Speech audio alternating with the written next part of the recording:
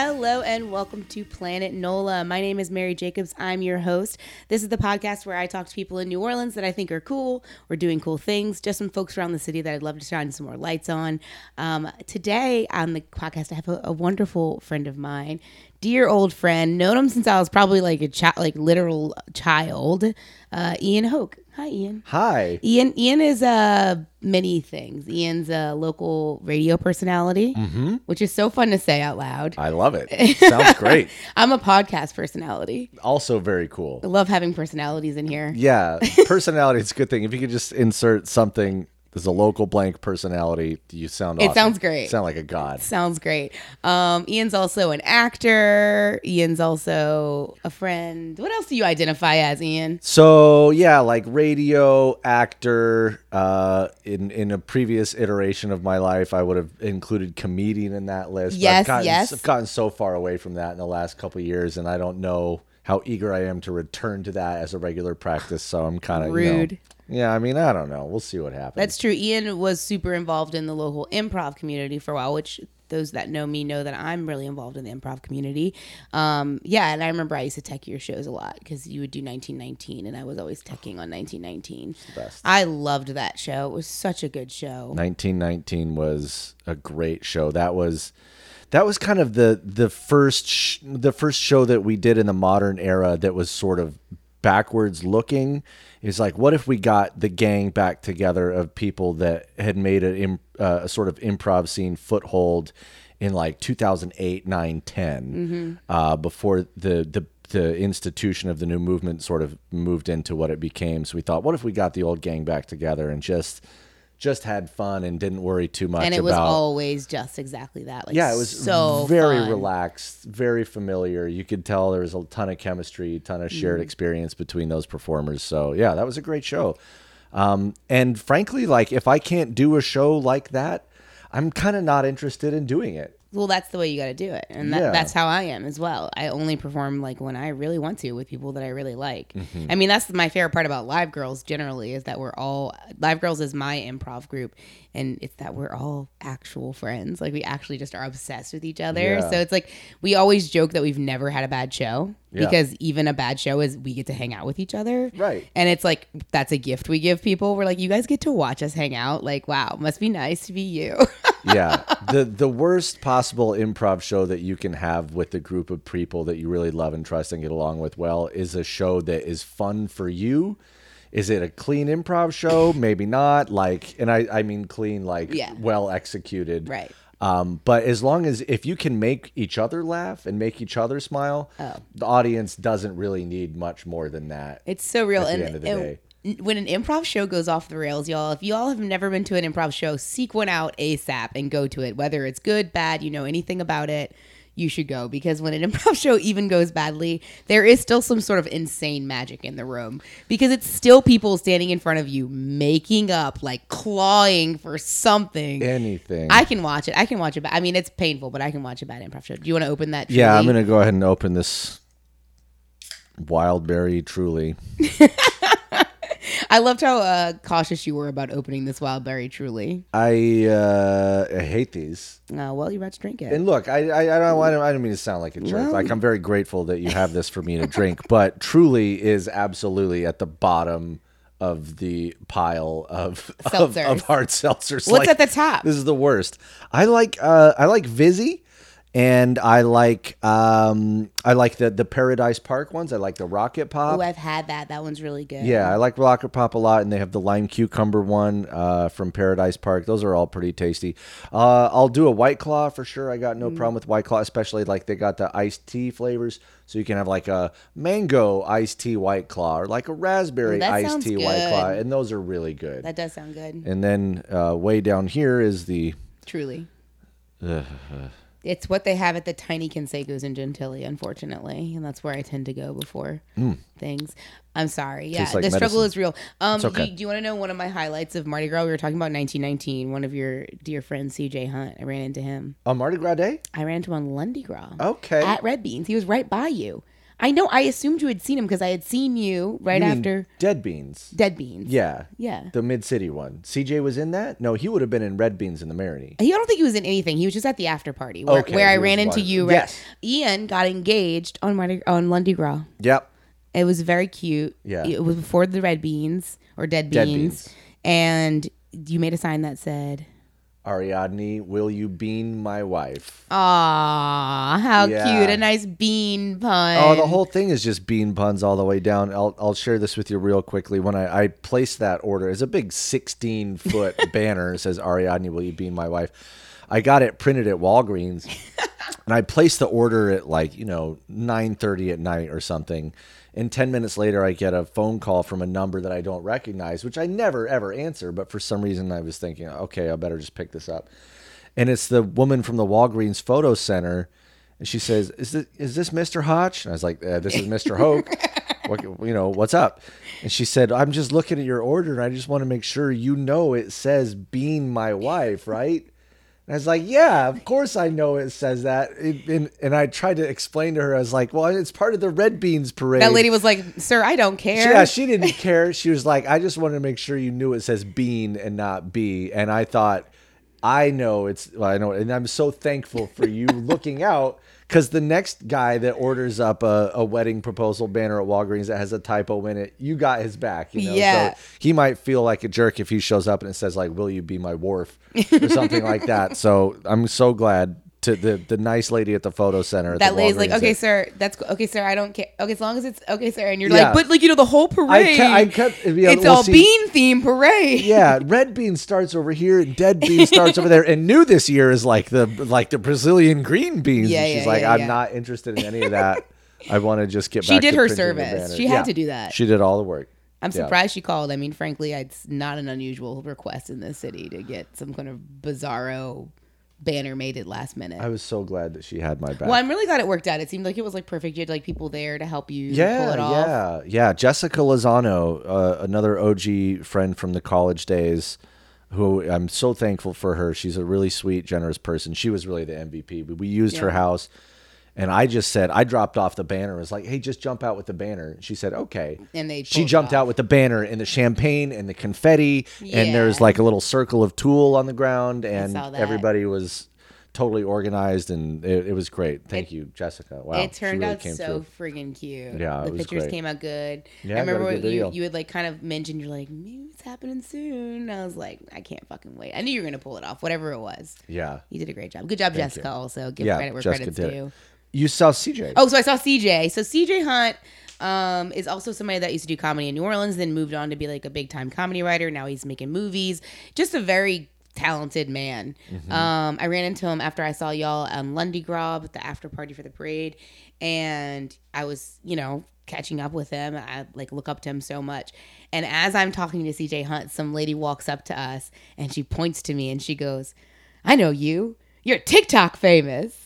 While I'm talking to CJ Hunt, because I went viral on TikTok about the Met Gala Mardi Gras. Do you know this? You probably knew when it happened. It's a video of me comparing the people at the Met Gala to people at Mardi Gras.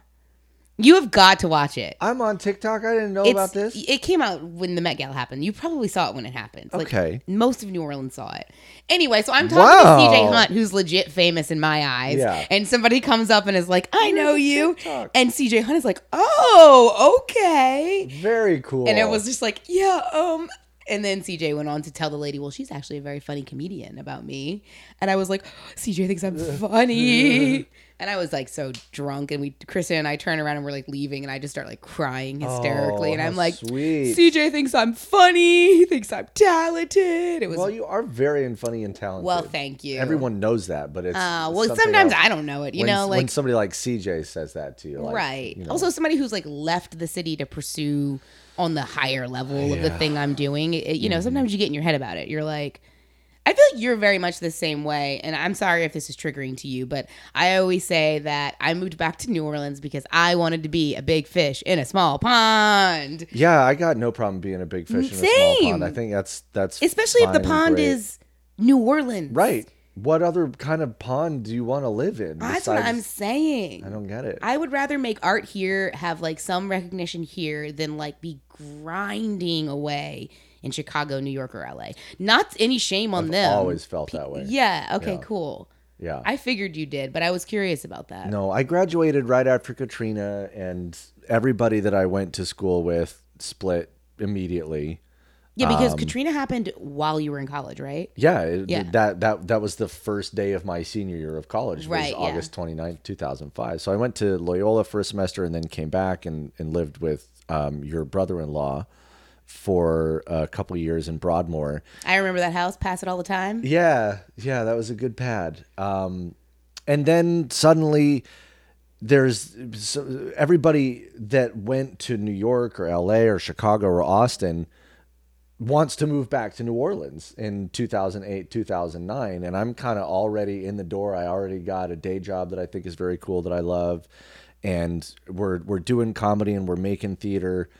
And my parents were kind of saying, when are you ever going to leave New Orleans? What do you think? I said, why would I leave New Orleans to go to New York or LA when I'm already doing what people in LA and New York and Chicago want to come here to do, which is to make art, impactful art with people that you care about in a way that doesn't suck the life out of you and leave you, an empty husk of yourself.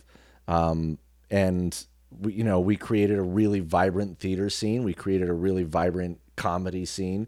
And I say that aware that it kind of sounds like, well, there was nothing here before I showed up. No, I don't which think is the thing that comedians and actors in New Orleans say all the time. Of course. Like, of course, there was comedy and theater happening in New Orleans in the 90s and early 2000s. Right.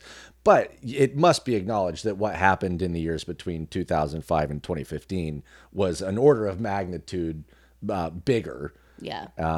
Just the sheer scale of it.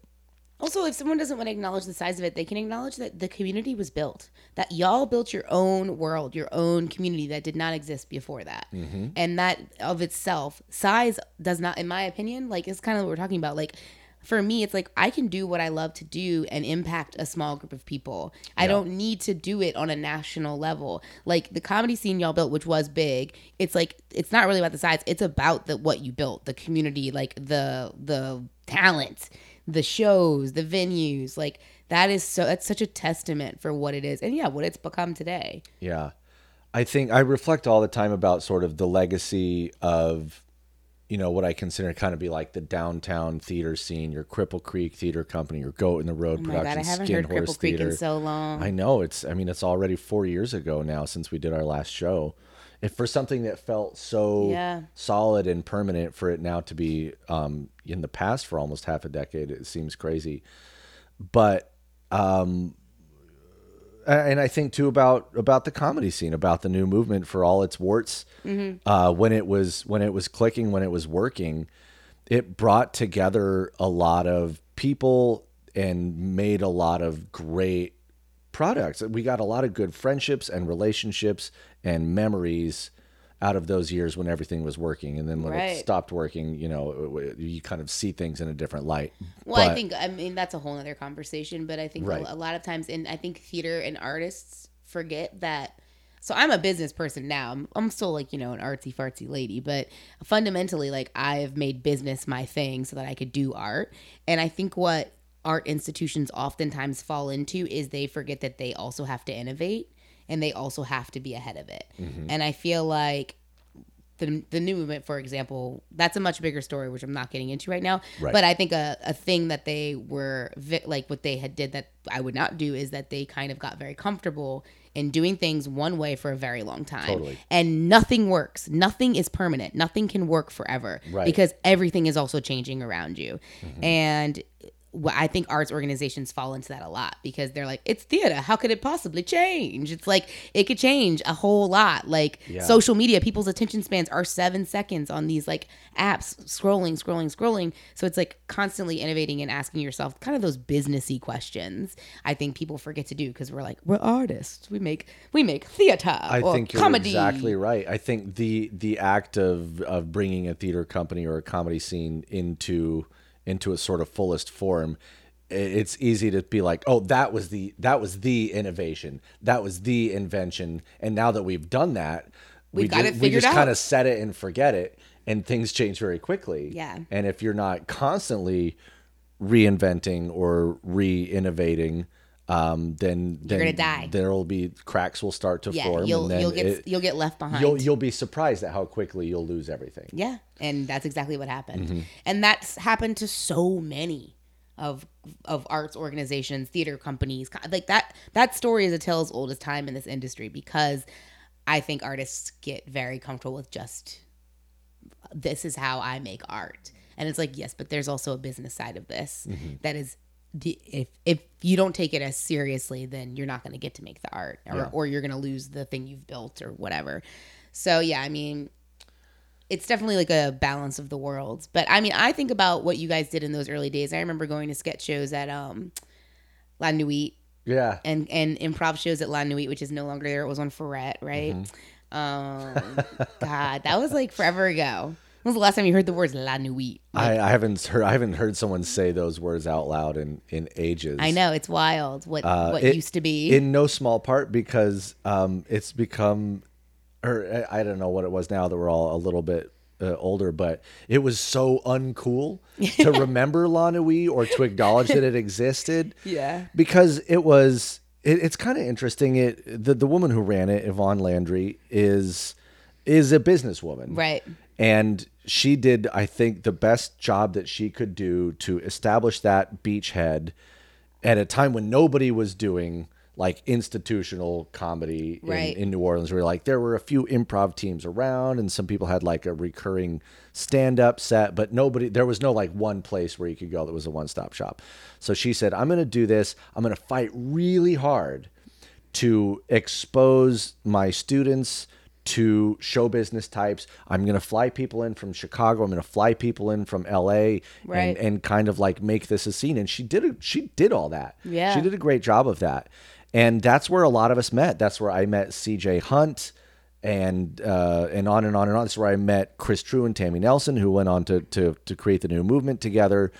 But then at the same time, like La Nuit felt kind of cringy and lame, and we started to have a bad relationship with Yvonne. Yeah, it sucks. But looking back at it now, like, thank God we had that. Thank God that she put that effort in and tried really hard to create something that worked for everybody. And did it work perfectly? No, but it was so valuable anyway. In and of itself, but also because of what came after it. Any chance I get to kind of hold space for like that was a precious thing. La Nuit Theater was, and as sort of janky and cringy as it sometimes was, like I have absolutely no regret about the time that I spent there. In today's information age, there is no reason why these organizations and these institutions can't just be innovating and like building. And hopefully, I believe like Big Couch, which Carrie, my producer, is starting up with Scott. They are. I really think that they've got their head on right, and they're trying to approach this from an angle that's not been done before. There's a way to do it where people don't get left in the dust, or people don't feel burned, where people don't feel like there's favorites being played. You know, and it can be done. It can be done. It's just takes an outrageous amount of leadership and patience and kindness and growth. Like it takes so much friggin' growth. Like you've got to be willing to get it wrong and then come back from getting it wrong and then come back again and then come back again. So I mean, I'm grateful for any space that's been created, especially for me to be able to just show up and do funny ha-has. I'm like, give me more of this. I just want to walk in and be stupid. Yeah, I don't want to do all the work to put it together. I just want to show up and just make let people me make laugh. A fart joke on a stage in front of 35 people in the hallways. That's all I want. We had a show last night. It was the first Big Couch show. Yeah, I've been kind of rehearsing and performing with them. They're building a Herald team. Is it Herald? We're doing Herald. Wow. Armando. I don't know forms. So Good. if you're linked in comedy, there's all kinds of different forms. They have to re-explain to me the form every show. They're like, okay, Mary, this is what we're doing. And literally we've done it like 5 times. Yeah. Anyway, so it's a fun little show. Audience members participate, and then we do some scenes based on what they say. Yeah. And it was a decent show. It was a decent crowd. And I got paid. And I feel comfortable saying that because I have been doing comedy for 8 years. I've been teaching comedy. I've been teaching kids. And they're kind of flipping the way things are done, where it's like, we're going to pay the venue out. We're going to pay everyone that helps us, and we're going to pay the performers. Like, as soon as everything's paid out, we get paid. All of us get paid. And they pay themselves for marketing. They pay themselves for their time. And the idea is that shows should cost money. If you want to come watch comedy, you have to pay for it. Yep. And then ideally when classes start, the goal is to keep class costs low, because that's where you're going to cultivate the talent to have those great shows, to be able to put a price tag on it that you feel confident about, you know? And last night I thought it was 10, but it was a $15 show. And the show was great. It was worth $15. You know what I mean? So it's like putting that price tag on the audience to be able to consume it with, some leeway for maybe students or people that want to have access to it. Yeah. Then the performers can actually get paid, and it helps us be able to not feel totally burnt out. Did you ever do stand-up? I tried stand-up like exactly 3 times and didn't love it, and am a bad writer. So is it because you're impatient? I don't. Yeah, I guess it's difficult for me to like sit down with a notepad and think of 5 minutes worth of funny things to say. I have had to do that a couple times, like when you MC an event. And you're like, well, you gotta warm up the crowd. And I was like, okay, That's mostly crowd work. I'll do a tight 5. Yeah. And that's easy because it's like, hey, welcome here to the Emerging Chefs Challenge. Yeah. Here's 5 jokes about chefs, 3 kitchen puns, and now introducing your host. Like, that's it. I can write that. I very love easily. MCing. Do you like MCing? I love MCing. Oh my I've God, MC'd all kinds of stuff. Me too. Yeah. Weird stuff too. It's great. I'm looking forward to doing more of that. Ian, we have to take a break. Okay, let's take a break.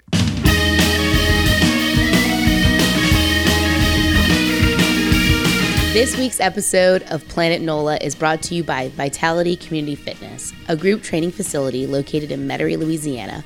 Vitality prioritizes their members with accessible workouts for anybody.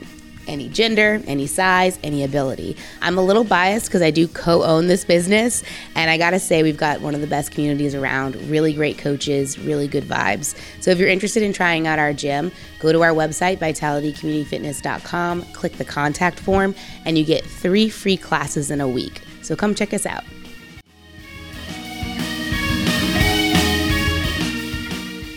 Hello, we're back to Planet NOLA. I'm your host, Mary Jacobs.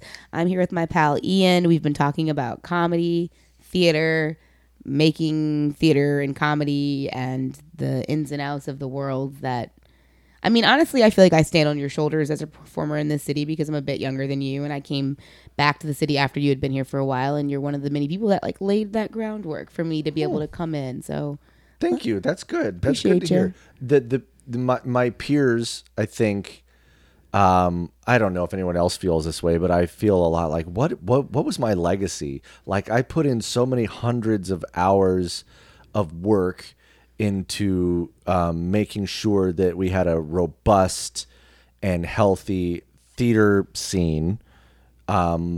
And now it's unclear what the payoff of that was, especially since the pandemic has quite killed the New Orleans theater scene through attrition and just financial challenges, people moving away, people starting families. It looks nothing like it looked 8 or 10 years ago, and I don't know that it ever will. And so I'm pleased to hear that, at least in your regard, speaking about comedy specifically, because there's some overlap there, that you can say, oh, I stood on the shoulders of people that came before me. That's really nice to hear. Actually. Yeah, and this podcast exists because of my experience primarily with comedy. That's how I know Carrie. That's how that's why I have the skill set to do this. I think is my improv history. So yeah, and I understand the feeling of kind of being what's left, because it really has changed a lot. The community, the scene has just changed. In part to COVID, just in part to people growing up, stuff is just changing. But the fact of the matter remains is that there's been a lot of people that have consumed stuff that you've been a part of specifically, that it has changed them. in whatever ways you might want to consider big or small. And Cool. that doesn't negate that alone is the reason the work existed. Whether or not there's going to be like a huge, thriving, award-winning theater scene here forever, that could happen again. It could not happen again, but that doesn't change the fact that like you did the thing and that it made an impact, whatever that impact might be. Awesome. It's like you don't have to, everything dies, like things live and die all the time. Something else will be born. Who knows? Maybe the next thing will be even more wonderful, more interesting, more vibrant than we ever could have imagined. That would be nice. Yeah. I mean, and that's I New just Orleans choose. deserves it. I just choose to hope, I just choose to hope and believe that like whatever is on the forefront is just as beautiful, if not more, which is exciting. Absolutely. I'd really love to talk about WWL. Okay. Can you explain to people what WWL is? WWL, which is turning 100 years old good God. at the end of the month, is a 50,000 watt AM radio station. It also has an FM radio station that we simulcast on. This is relevant because there's maybe, I'm going to say 8 to 12 radio stations in the country that have a signal that powerful. It goes to 38 states at night. Whoa. Yeah, which is kind of crazy. Like right here in New Orleans, we have a radio station that covers most of the continental United States, and we kind of don't really think about that very often. But now we will. During the Cuban Missile Crisis, WWL was kind of nationalized in a way and used to broadcast Spanish language propaganda into Cuba. Whoa. Somebody more scholarly could tell you that the rise of reggae music is in part due to the fact that WWL was one of the few American radio stations that you could pick up in Jamaica and other parts beyond in the Caribbean, where they would hear Louisiana music in the early 20th century and they would replicate what they heard on the radio, and that eventually became reggae and calypso music. That's wild. Another reason WWL, has this incredible legacy. It's the official radio station of the New Orleans Saints. It's the official radio station for emergency management efforts for the state of Louisiana. So between Saints and it's also it's the flagship station of the LSU sports radio network. So between LSU and the Saints and the government, it's a really big, important radio station. Has the largest radio news team in the Gulf South, and I have worked there since 2006. Was that your first job out of college? It was my first job that had something to do with what I studied. If we're being very technical, my first job out of college was working at Cafe Luna as a barista, which I loved. I would be happy to be a barista. I loved being a barista. I think being a barista is the best. A couple of months ago, I said to Kristen, should I just be a barista like one day a week? And she was like, no. Yes. I don't have any time. She's like, where are you going to squeeze that in? I was like, great question.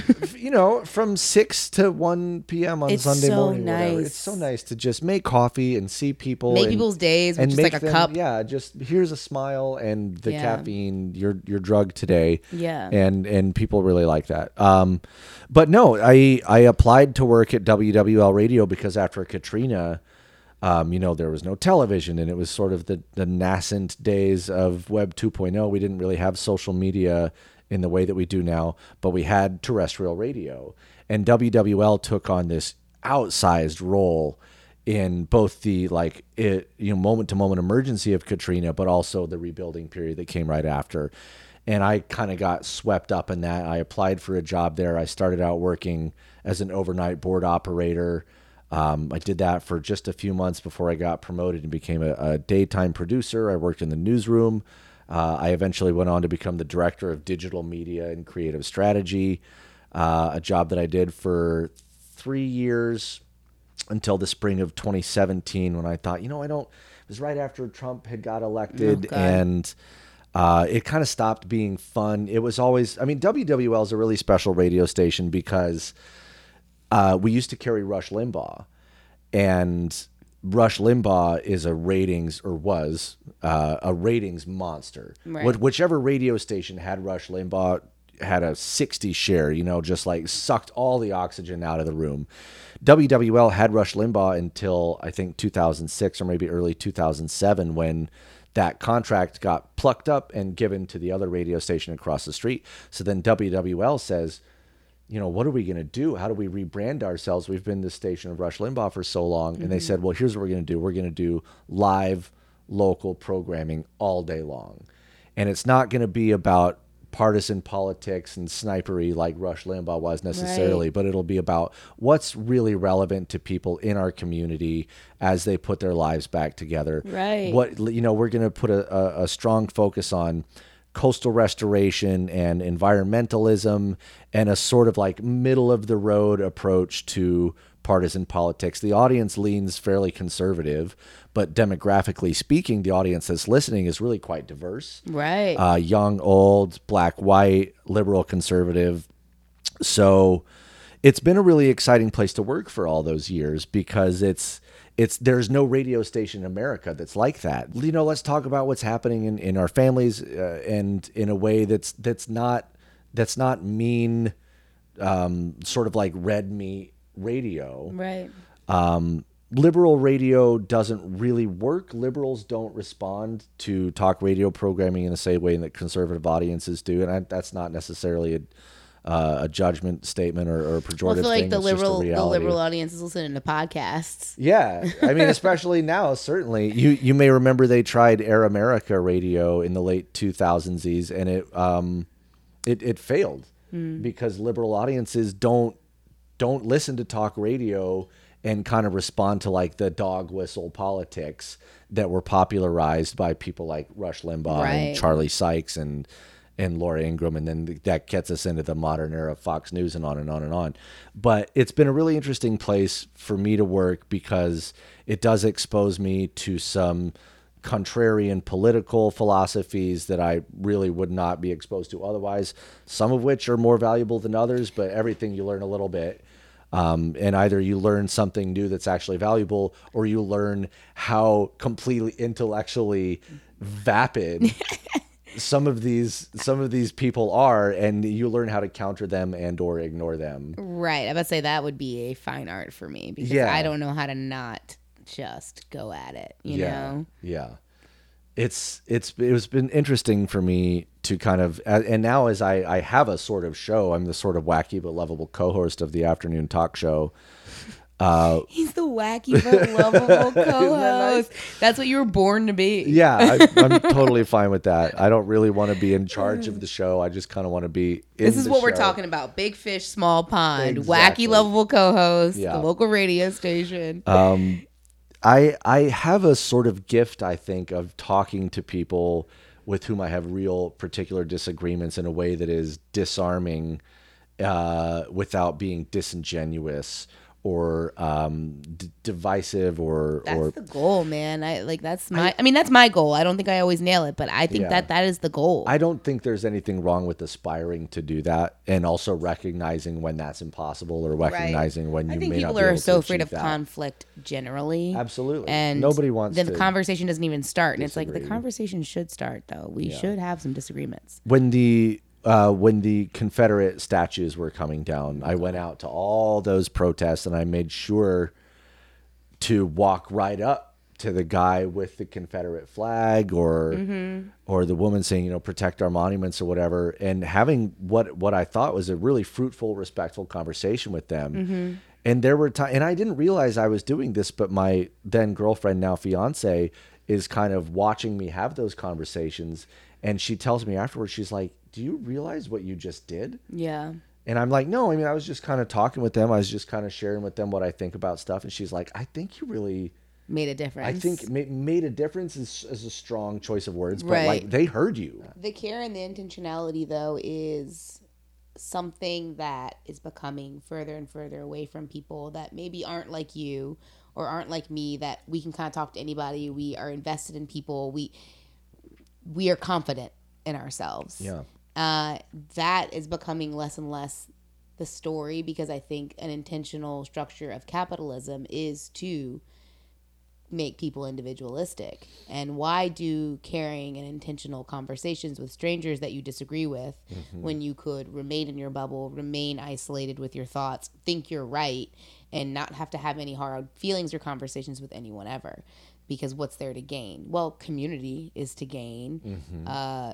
This like savior thing of like maybe someone that you think maybe isn't in a dark place with this narrative, that maybe if they could break out of it a little bit, they'd be a lot happier. Mm-hmm. That is something to gain. But I think that it's an intentional system of the world that we're living in. It's like, I think people don't have the conversations enough, let alone know how, because of this intentional system of separation and individualism that our society has put us all in. People hate being told things that they don't want to hear. Of course. And it sounds kind of trite, like, of course, but the degree to which that's true, like at an exponential rate, the degree to which our, not only our politics, but just like our society generally is kind of getting away from having to hear uncomfortable truths or face uncomfortable realities. It's getting faster and faster.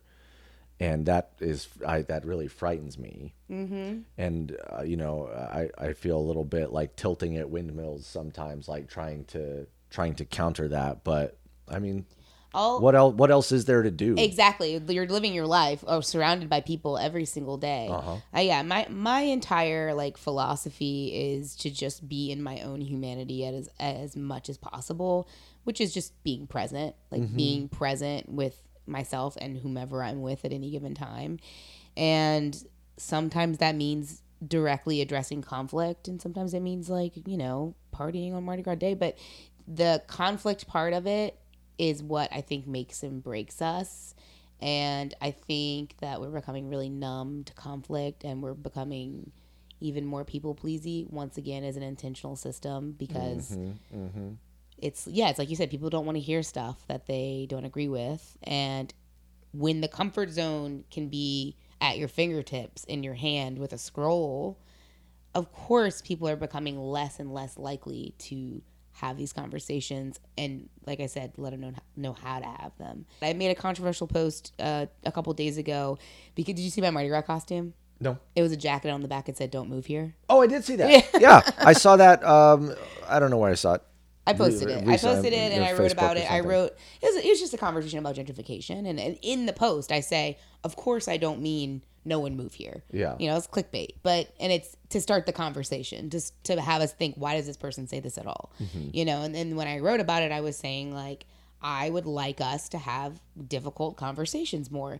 I just wish that there were more opportunities to have those disagreements in real life. In closing the conversation kind of about talk radio, it's shocking to me because we spend so much time on the internet arguing with people, right? And like, I'm on Twitter, and there's a lot of like leftist, liberals, socialists, the whole spectrum of people are all on Twitter on the left, and they spend what appears to be hours every day fighting amongst themselves, fighting with conservatives, putting their philosophy and their talking points and their ideas out there. And for what? It's like you're in a tiny Twitter echo chamber. Your tweet has, 80 engagements. And meanwhile, on talk radio, you can just call in, you sit on hold for maybe 10 or 15 or 20 minutes, and then you get to use your voice. You get to use the power of your word. Yeah. And there are 40,000 people listening. Yeah. On job sites and in their cars and in their offices and in their gardens. And it's such a huge missed opportunity for people to participate.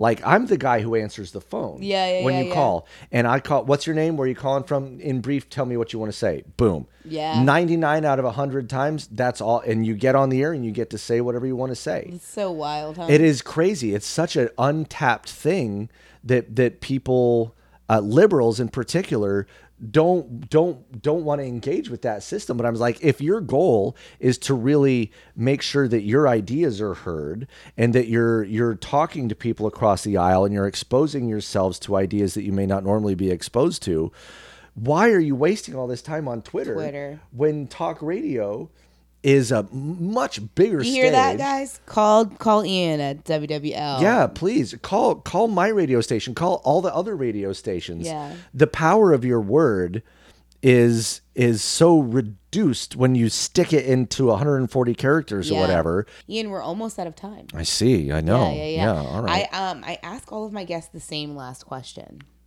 Yeah, it's a very difficult question. Basically, like, you know the concept of the podcast. You know what I do here. I just want to talk to people doing cool, interesting things, living in New Orleans, from New Orleans.